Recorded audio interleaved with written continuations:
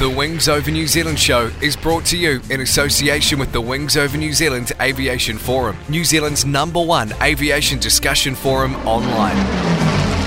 There you'll find discussion on all aspects of New Zealand aviation, from history to current affairs, and thousands of photos covering the Royal New Zealand Air Force, airlines, general aviation, warbird restorations, airshow news, sport aviation, home building, gliding, aviation media, and much, much more. You'll be in good company with other aviation enthusiasts, including pilots, engineers, warbird owners and restorers, historians and authors, modelers, aviation photographers, and many others. Sign up to the Wings Over New Zealand community now. It's free and easy. Just Google Wings Over New Zealand and you'll find the forum. Hi, it's Matt Jolly from Warbirdradio.com. Listen, I am thrilled to have Dave Homewood as part of our broadcast family and bring your stories, the stories of the RNZAF, heard right here on Wings Over New Zealand, to our global audience. Thanks for listening, and hope to hear from you sometime at Warbirdradio.com. This is Extended, the ETOPS Aviation Podcast. Here's Peter Johnson. We're in front of the Merlin. Can you tell us a little bit about the aircraft? What aircraft did you fly before? Sukhoi 22. Right, okay. That's quite an interesting aircraft. What was that like to fly? Faster. Yeah. Gareth Stringer. Make no bones about it, this is still a very capable aircraft. The cockpit's very cramped, you've got leg restraints on, you're sat on a seat that's got explosives in it. Tim Robinson. Also the A400M, got to go inside and have a poke around with. Just taking me on the trip of a lifetime in a F-18F Super Hornet. Aviation-extended.co.uk. And remember, there's no E at the beginning of Extended. Extended! Welcome to the Wings Over New Zealand show with Dave Homewood. Can I start off by asking you your full name? Charles Ernest Sharp. And your rank that you got to? Flight Lieutenant. And your service number? 157688. Right. RAF. RAF, yes. And your date and place of birth? Date 21/5/20 and place Skelton, Cumberland, England. Okay. And you grew up in Skelton? No. We left there when I was 3 or 4, something like that.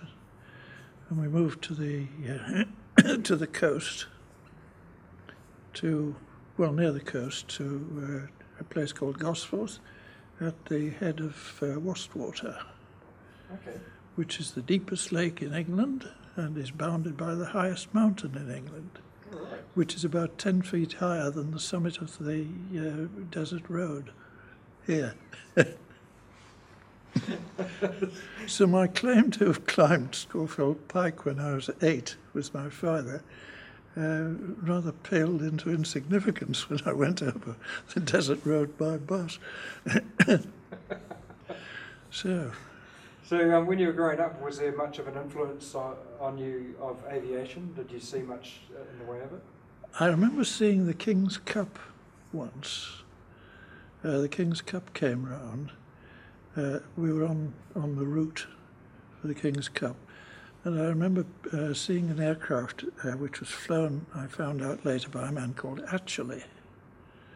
And there are stories about the two brothers, actually, and one of them was flying around before the war in the Air Force, and he spotted an aircraft carrier in the channel. Excuse me, so he thought he would land on it, just for the hell of it. But he forgot that the lift was down. So, that was the Atchley's. Okay. The King's Cup was an air race, wasn't it? Yes, it was. Yes, around Britain. What sort of aircraft were in it? Oh, they were all biplanes, I suppose. When they came past us, it was a foul day, and it was getting a bit dark. We only saw 2 or 3 planes. Okay. They were quite low. I could read the letters on the registration letters, so they were as low as that. Great. So at what point were you looking at getting into the Air Force then? When war broke out, I was asked the question when I enlisted, why do you want to join the Air Force? I said, well, I'd like to learn to fly at someone else's expense, which is fair enough, I suppose. So when was that? What date that you joined up?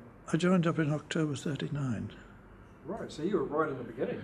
Well, no, I signed up then, and they gave me a number, a little badge which said, which indicated that I was already enlisted, and told me to go home and be a good boy, and they'd send for me when they were ready. And of course it took them a year to get ready, during which time I was living then down in near Croydon, in the south of London, and so I saw practically the whole of the Battle of Britain from the ground. Were you wishing you could be up there? I was, yes, of course.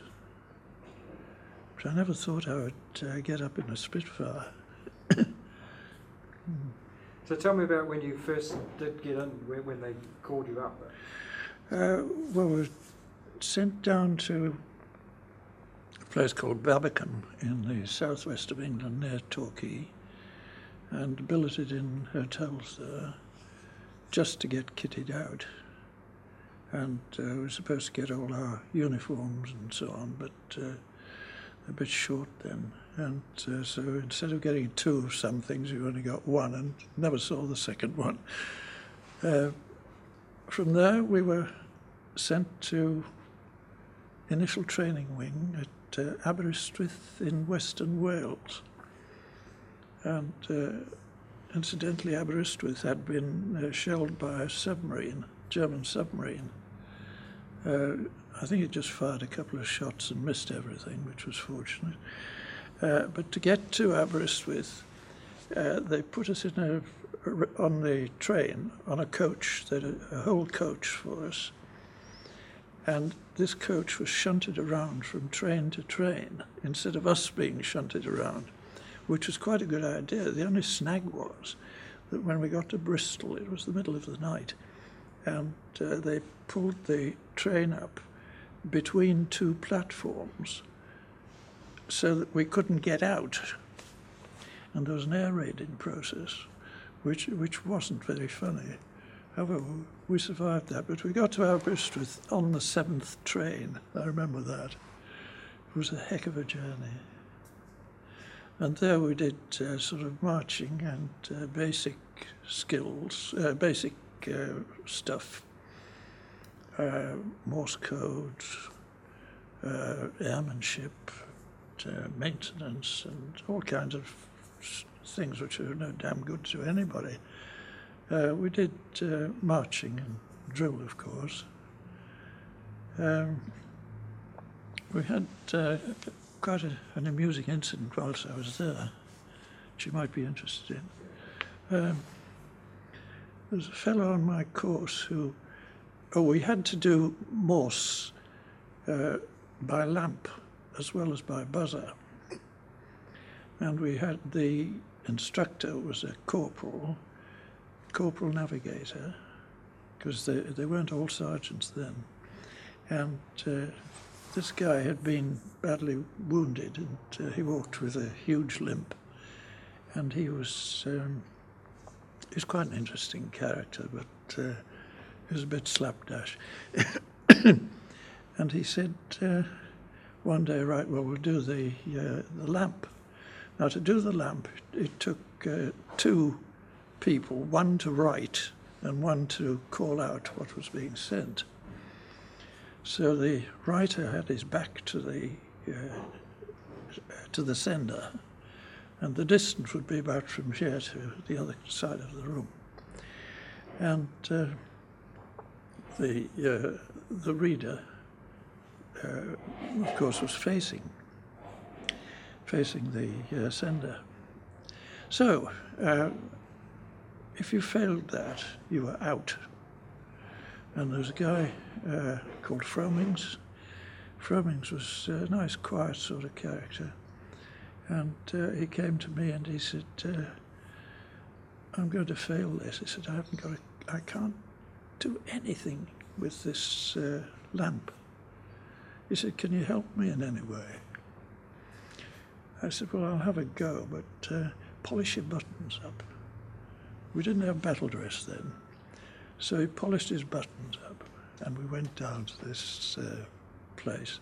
It was a local park, and the instructor stood over there, and Fromings and I was going to write, so I had my back to the sender, and he was facing him. So I said, right, well, you've got your buttons polished, for God's sake, stand still, absolutely.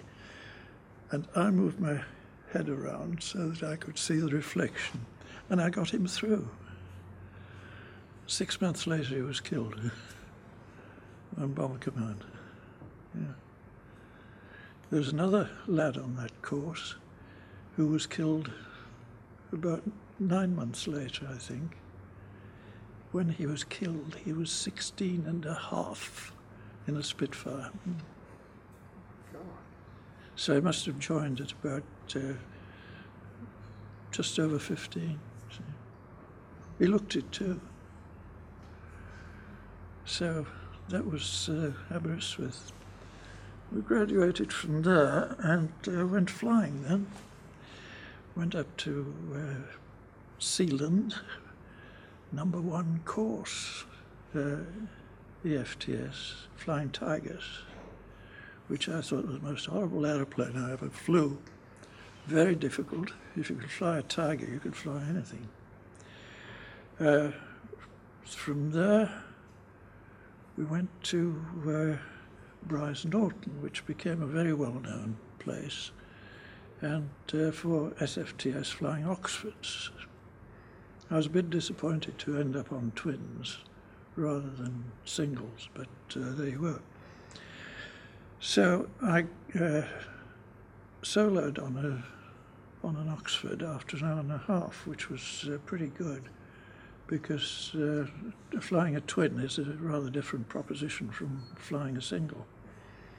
And so I got an above average assessment there, which I was very happy about, and I was posted to an OTU, a Beaufighter OTU, night fighters. And there I almost met my doom. I was shot down at night, spent the next 6 months in hospital whilst they spliced up my back with half my leg. And then I came, to finish the story, whilst I was in hospital, I was nursed by, well, there were 3 sisters running the ward in the RAF hospital. I was nursed by a very nice sister she was a bit older than I was, so there was no question of romance, but we were just good mates, and she really, really looked after me. And when I left hospital, I kept in touch for, I don't know, a couple of years or more. And she told me what she was up to, and eventually she told me she'd got married to a New Zealander. She was an English girl, married to a Kiwi who was on Bomber Command, and that was that. But I had to go to the hospital where she was then stationed after I'd finished my tour, because I was going out to the Far East on ferry duty, delivering new aircraft, pick them up from the factory, test them and take them out. And for that we had to have some rather exotic injections, and you could only get them done at certain RAF hospitals. So I flew down to this place and went up and found her. She was in bed. She was a patient. She'd damaged her back in lifting some hulking great airman, I presume. So that was it, and it was the last time I saw After we came out here to live, I started to look up any Kiwis that I had known, and also I thought I would look her up. Well, of course, finding somebody who's married to somebody called Wood, whose initials you don't even know, is a bit tricky. However, one day I was looking through the Herald and I found a man had died in Napier. Former squadron leader Wood, Bomber Command, who happened to be a rear gunner, which is unusual rank for a rear gunner. He was beloved husband of Nancy, which rang the bell with me. I just tucked it away in my head, and about a year later we were down in Napier on a bus trip, and so I said to my wife, I'm going to ring this, see if I can find this person. I should explain that the man's name was a wee bit unusual. It was something like Owen George or something like that. The O was definite. So I looked up Woods in the Napier directory, and sure enough, there was O.G. Wood.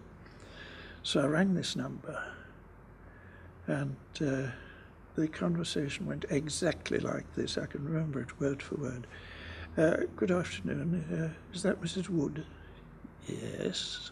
She had a rather distinctive voice. Oh, formerly Nancy Parish? Yes. I said, well, my name's Sharp. Charles. Just like that. And it was 47 years, I think, since we had spoken or seen one another. However, when I came out of hospital, I mooned around for a while. I was posted to various places, and eventually I ended up on a PAFU, Advanced Flying Unit, where they had a flight of people who were being rehabilitated. The rest of the place was inhabited by people who had been trained in Canada and didn't know their way around, so they had to get used to the British and European countryside, where that railway line was not definitely that railway line. It was one of 100 going in that direction, so they had to learn all this. Anyhow, from there I was posted to Dice in the north of Scotland, Aberdeen, which was a Spitfire OTU for photo reconnaissance. And there I had my first flight on a Spitfire. The easiest aeroplane I ever flew. Beautiful aeroplane. Nearly came to grief on my first flight because the prop wasn't automatic. It had to be put into fine pitch, and somebody left it in coarse pitch, and trying to take off in coarse pitch was not very easy. It's like trying to move a car off in high gear. There's a big hill at the end of the runway, and whilst the thing accelerated on the ground reasonably, when it came to this hill, it didn't want to climb, but the hill was sort of like that, and the plane was like that, and we just sort of staggered up a few feet higher than the hill. However, that was okay. And then one day, this is an interesting one, we were down on the flights waiting to find an aeroplane, and there was a tannoy message came up saying, enemy aircraft approaching, all ground crews man the guns, but do not fire. Repeat, do not fire. And suddenly a Ju-88 appeared in the circuit with one Spitfire on a wingtip and another one on his tail, and it landed. It looked brand new to me. It was beautifully painted, and it had it seemed to have dozens of antennae on it. So it must have been a night fighter version. And crew got out. There was the pilot was a colonel, Oberst, and his crew, and they defected from Norway. They housed them in the officers' mess for a week, and I suppose they treated them very nicely and got out of them all they could. 2 test pilots were sent up from Farnborough, from the Royal Aircraft Establishment, to collect this 88 and take it back to Farnborough. And on the way up, they were in a Beaufighter, and they hit a hill with a hard centre, both killed. So they had to send another one up, and eventually they rescued the 88 and took it down. From there, I was posted to 140 Squadron, which was PR Squadron, down at a place called Hertford Bridge, which was rechristened Blackbush after a few years. And there I commenced my operational career. My arrival was rather unusual, or surprising. I went into the sergeant's mess, and I was a flight sergeant at that time. Went into the sergeant's mess, and there was another sergeant came in. He said, "You the new pilot?" I said, "Yes." He said, "Hide." I said, "What do you mean, hide?" He says, "Hide." Why? "Well, we've got to go and sleep in tents." This was July, June or July, so it was a pleasant interlude as far as I was concerned. However, this guy and I became great friends. He died just about a couple of months ago. So we only stayed in tents for a week or two. But on my 4th trip, yes, my 4th op, I had trouble in a big way. I was just crossing out over. I had to do a job at Ushant, the Isle of Ushant, which is the westernmost point of France. And so I was flying down to the West Country, England, crossing out at a place called Start Point. I'd just got out, and I heard a big fighter sweep going on in over France, which seemed to involve a Canadian wing, and these Canadians were all yattering and chattering at one another on the radio. And presently a very calm English voice came on and said, "Awfully sorry, chaps, I've got to leave you." He said, "I've been shot up and I just can't get back." And this lot all started encouraging him and saying, "Well, get to the coast and ditch or bail out over the sea. We'll patrol you until the rescue arrives." So I thought I may as well have my 2 penn'orth. So I pressed the transmit and gave him words of encouragement. And just as I released the switch, there was the most awful bang from my port wing root. And I looked out, and the wing root had sprouted out just like that. And the engine started pouring smoke. It wasn't enemy action. So I thought, well, I was 30,000 feet, so I thought, well, what do I do now? Well, the obvious thing was to get back over land again, which I did, and then started to lose height, because I couldn't bail out at 30,000.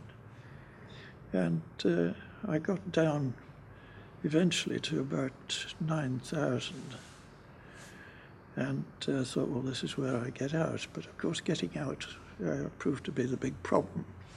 The Spitfire hood had a little ball attached to it, like a golf ball, about as big as a golf ball. You pulled that released some pins at the side. You heaved with your elbows, and the hood flew off. That was the theory.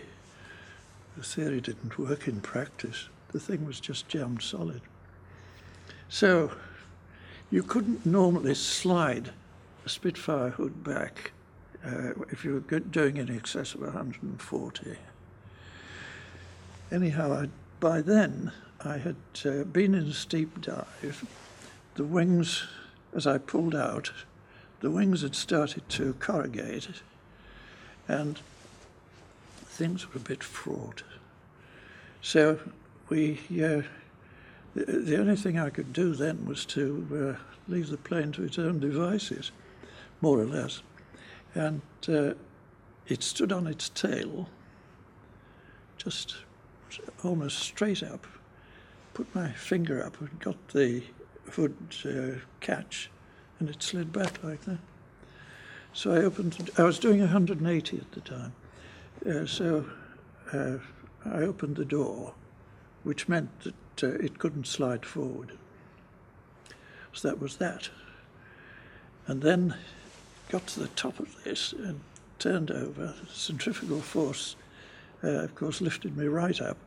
I was all ready to dive over the seat, and I realised I hadn't unhooked I'd unhooked the seat belt, but I hadn't unhooked the oxygen or the radio. So I fell back in the seat, dived again, then eventually turned on its side, and I dived out of that door. And instead of counting 10, I shouted 10, pulled the ripcord, and that was it. Floated down. So that was the end of my op that day. It was my fourth op. I went on to do 60, and had a wonderful time on the squadron. I was there for 15 months, because we couldn't fly unless the weather was reasonable. There's no point in trying to take photographs through cloud in those days. And so I had some long trips. I had one down to a place called Mulhouse on the Swiss border, which was further than Berlin.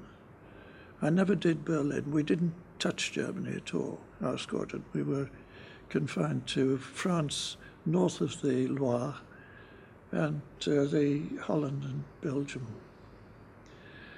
We mapped the whole of northern France in that area with photographs. That was not a very nice job because you had to fly straight and level for half an hour. See, if you wobbled the aircraft, you were throwing the photograph out. The camera being fixed, there are twin cameras being fixed. There are 36-inch lenses on those. We had oblique cameras as well, which were 14 inches. The sighting mechanism for the obliques would probably interest you as a cameraman. We had a ring on the side of the hood and a cross on the wingtip, and you lined the two up. So that was the way you sighted the thing. What Marcus Spitfire was this? Oh, we started out with 4s, and then we went to 11s. The 11 was a beautiful aeroplane. It was had a retracting tail wheel. It had top speed of about 470, I think it was, which was pretty good. I left an FW190 one day, which was rather pleasing. But I only did about 16, 18, something like that on Spitz, and then we converted to Mozzies. We got navigators. They shipped in a load of navigators, and one pilot said to his navigator, "Now look, I know my way around.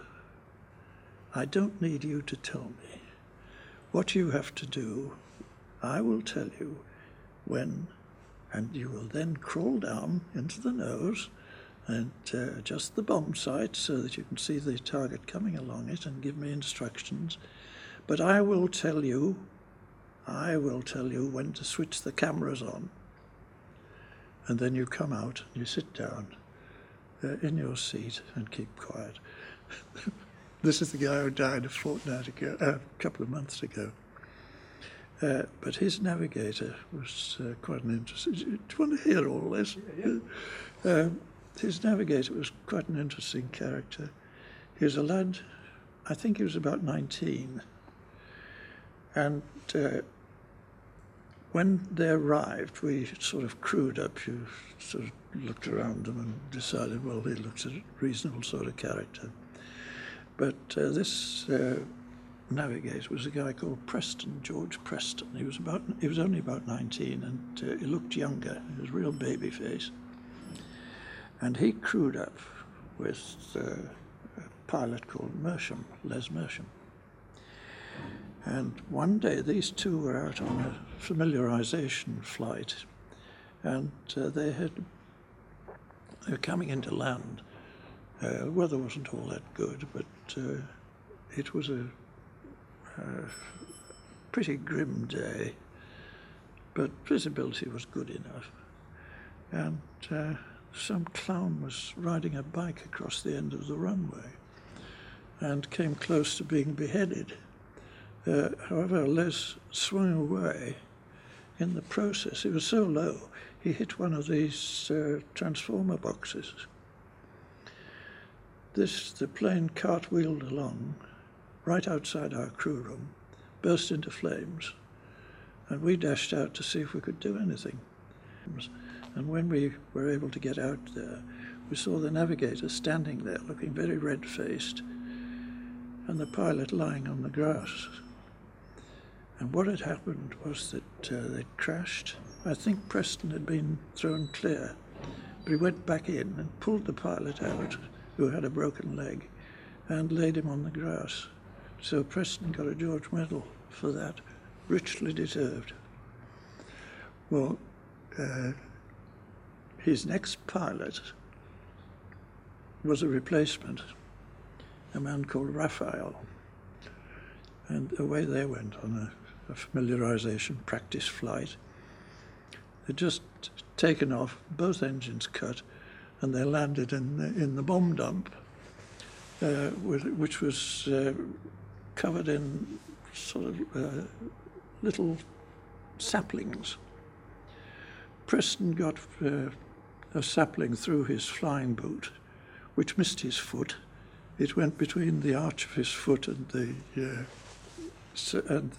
sole.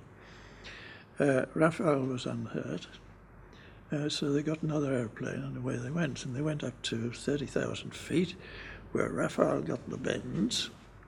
He had not had a decompression test, which was unbelievable, but he hadn't. So he was thrown off the squadron, and that left Preston looking for another pilot.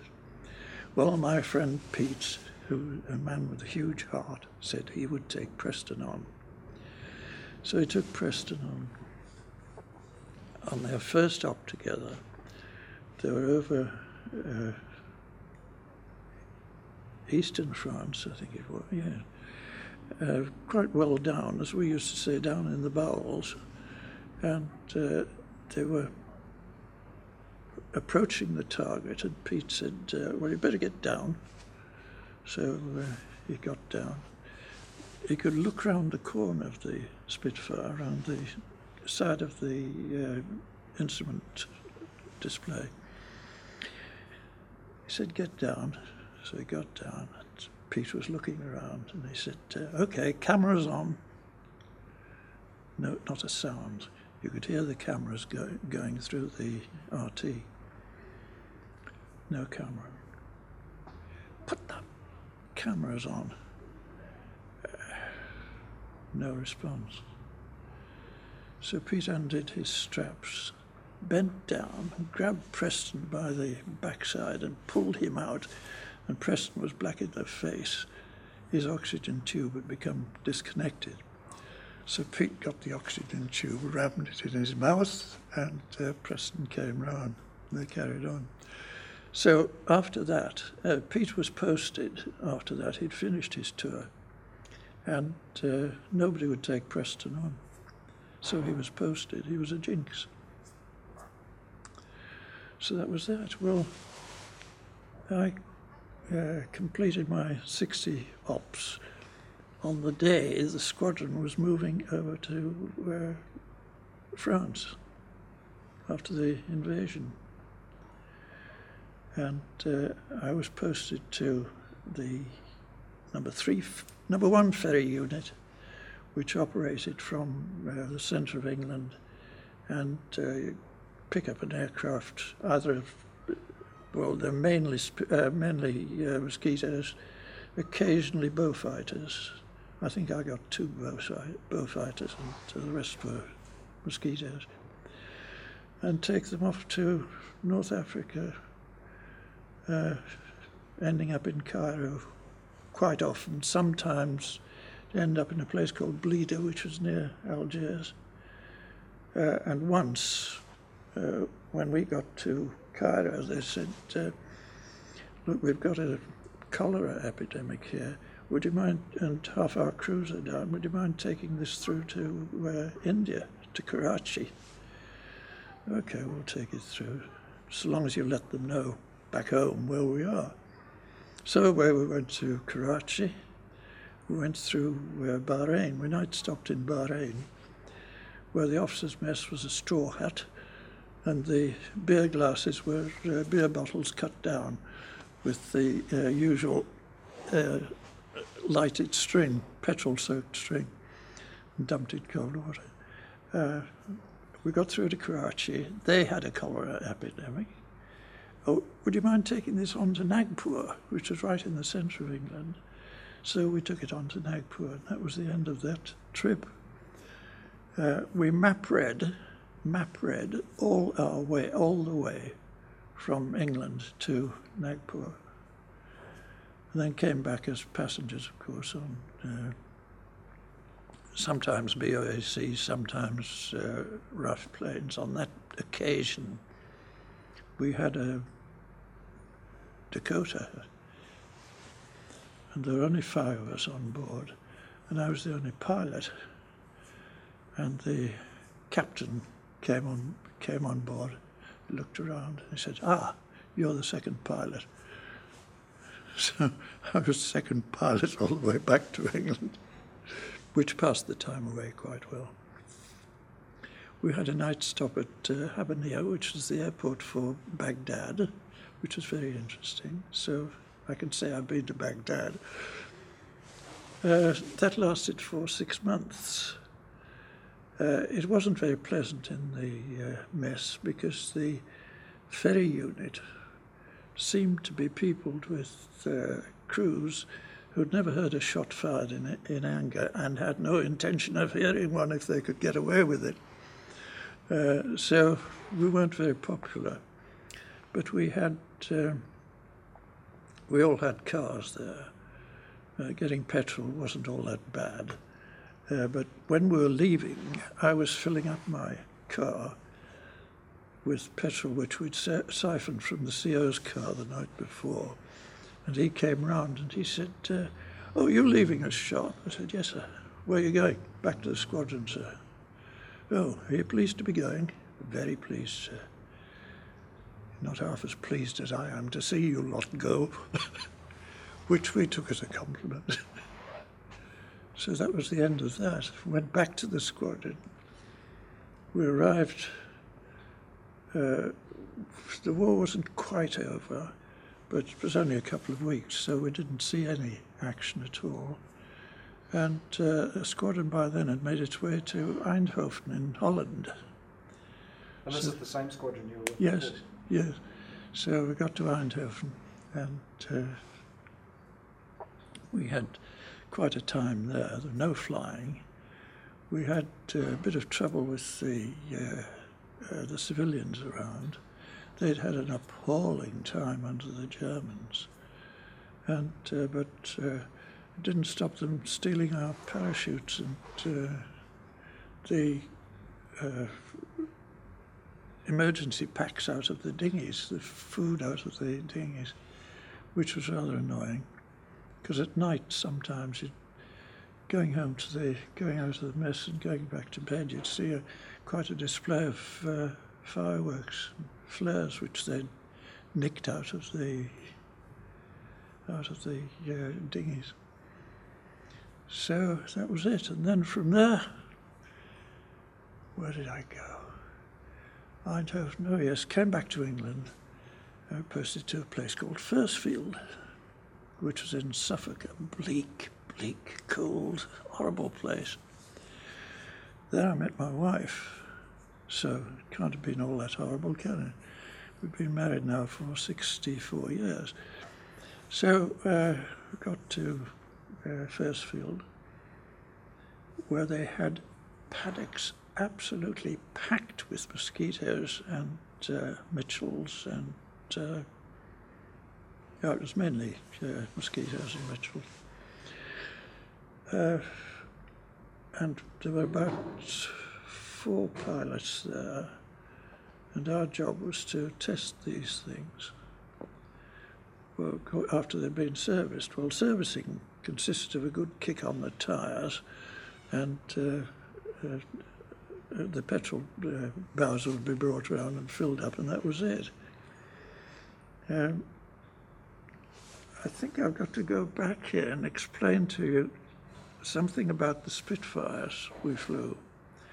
They were really flying petrol tanks, because the 4s we had were converted 1s or 2s, which had had a hard time during the Battle of Britain, a lot of them. They blanked off the main spar and the gun ports, of course, and so each wing held 60 gallons. We had 85 in the main tanks in front, just behind the instrument panel, and 15 under the seat, which of course could have been rather exciting if you'd been shot at. With no armour plate, we'd no radio at first, but we did get the VHF radio eventually.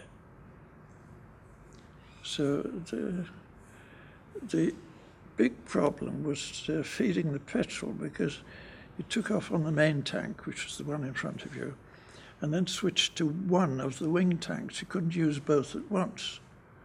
So as you gradually used up 60 gallons from your starboard tank, say, you became very left-wing low, and holding that up was rather tiring. Okay. You mentioned when you had to bail out of that Spitfire, you said the hull burst through the wing, but it wasn't enemy fire. So what do you think it was? After the day after I got back to the squadron, I was told that a scientist from the RAE at Farnborough was coming to see me. He wanted to talk to me about it. So I told him what had happened, and he said, "Okay, well, I'm going down there to look at the wreckage." The wreckage was spread along about 200 or 300 metres. The engine was 7 feet deep, anyhow, and the rest of it was spread along about 200 metres. And so away he went, and he came back, and he said, "This caused your loss of control." He put his hand in his pocket, and he pulled out a little piece of metal about so big, which was a turnbuckle for tightening the control wires. He said, "It's too small. They put the wrong one in." That's why I said the ground staff, I thought they were out to get me. And I said, "Yes, but what about the wing blowing up?" Oil pressure relief valve jammed. So that was the cause, and then the engine was starved of oil, and that's why you got the smoke coming out of it. Earlier too, when you were talking about being in hospital, when you said that you were shot down, you didn't explain that. Can you tell me the story of being shot down? I can't remember much about it at all. I'm sorry. What were you in? Beaufighter. Beaufighter was a difficult plane to get out of too. Well, all airplanes were, because they didn't build them for you to get out of. You to do a back somersault to get out of a Beaufighter in a hurry, because the exit was a hole in the floor behind the seat. I encountered a German night fighter, I think, and that was it. Tu-88. And this was over England? Mm-hmm. It was a frequent thing at that time. we did it as well. Don't get me wrong, but they used to go find an airfield which had lights on, and then fly around the circuit and just enjoy themselves. It was like duck shooting. Wow, I mean that's quite something to have to flip the aircraft onto its back. You don't really remember the actual process of it? Oh, you pulled a lever and the back of the seat collapsed. And you threw your legs over your head and came out like that. That's the way out of a Beaufighter. Do you remember physically doing it though? Barely. No, I probably knocked my head or something as I came out. I was very low. I was only about, last time I looked at the altimeter, it was a bit less than 1,000. I had no engines, no motors. It was night. And where did you land? Oh, in Yorkshire, between Leeds and York. But what was it, grassland? Or? Oh, yes, yeah. I was fortunate because I landed near to an observer corps post, and they came and got me. But when I was taken into the nearest sick quarters, which is army as it happened, I stayed there for 2 or 3 days. And there was a large lady dressed in Salvation Army bonnet and uniform came in one day. And she said, how was I feeling? I said, still alive. I couldn't walk, of course. And she said, do you smoke? I said, well, when I get cigarettes, yes. She said, right, I should, you can have a packet. And she gave me a packet of fags. Do you like chocolate? I said, yes, when I can get some. She produced a bar of chocolate. And of course, I've always supported the Salvation Army since then when they come round with their appeals. I've got a great deal of time for them. They were very good.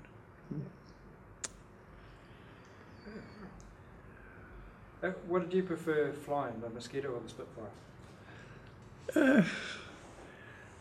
The Mosquito was a beautiful airplane and easy to fly once you got it off the ground. But takeoff was could be a bit dicey because it had a huge swing on takeoff. Spitfire had no vices whatever. It was just a bit light because it required minimal movement to put it into a vertical climb. It was a lovely airplane, but the Mosquito was light too. We found that flying the Mosquito, that if you line it up on the runway and you would put the brakes on, hold the brakes on, open the throttles halfway, and you'd feel the tail beginning to lift, and as soon as that happened, you'd release the brakes and away you go. And you had control then. It was a super airplane. It's going to be marvellous to see this one fly at Arden. Oh, it is, yes. I had to go down to Hatfield one day to the factory, de Havilland factory, when I was on the squadron. And I met, I checked in at the watch office, parked my aircraft and checked in at the watch office. It was a rotten day, lowish cloud. Probably cloud was, about 1,500 feet. And there was a Mosquito came screaming across the airfield, about that far off the ground. One motor feathered and pulled up into a vertical climb and a vertical roll as it did it. And so I said to the guy in the watch office, who's that? He said, oh, that's Geoffrey de Havilland. Probably the finest pilot of his time. And then he was killed, of course, when his plane blew up on him, going through the sound barrier. When I left my squadron on the 31st of August, 1944, when they went over to Europe, as I explained, by Christmas there wasn't anybody left that I knew. A lot had been posted, don't get me wrong, they hadn't all been knocked off or prisoners, but they were, it had changed completely.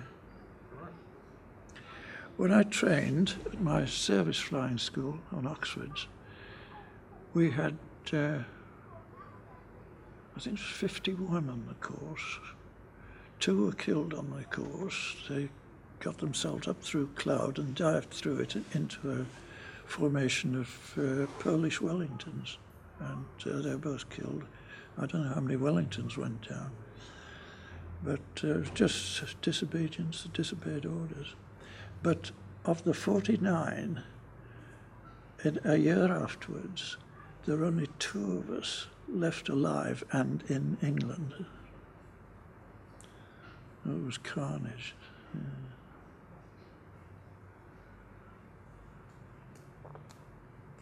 It's hard to believe, isn't it? Mm-hmm. Yeah. Yes, I've seen it all.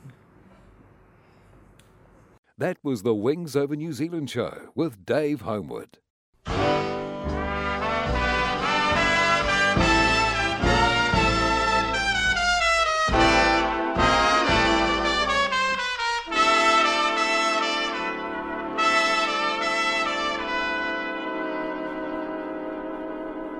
There's a saying old says that love is blind. Still we're often told, seek and ye shall find. So I'm going to seek a certain lad I've had in mind. Looking everywhere, haven't found him yet. He's the big affair I cannot forget. Only man I ever think of with regret.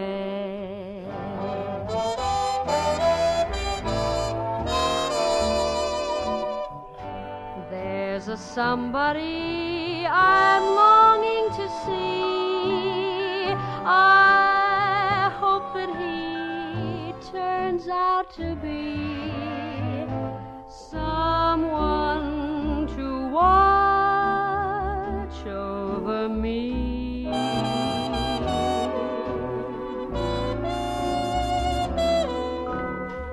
I'm a little lamb who's lost in the wood. I know I could always be good to one who'll watch over me.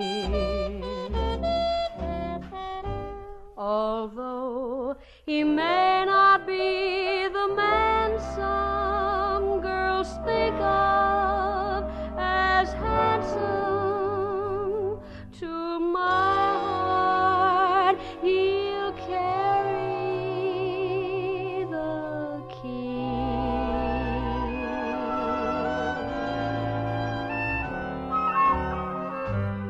Won't you tell him please to put on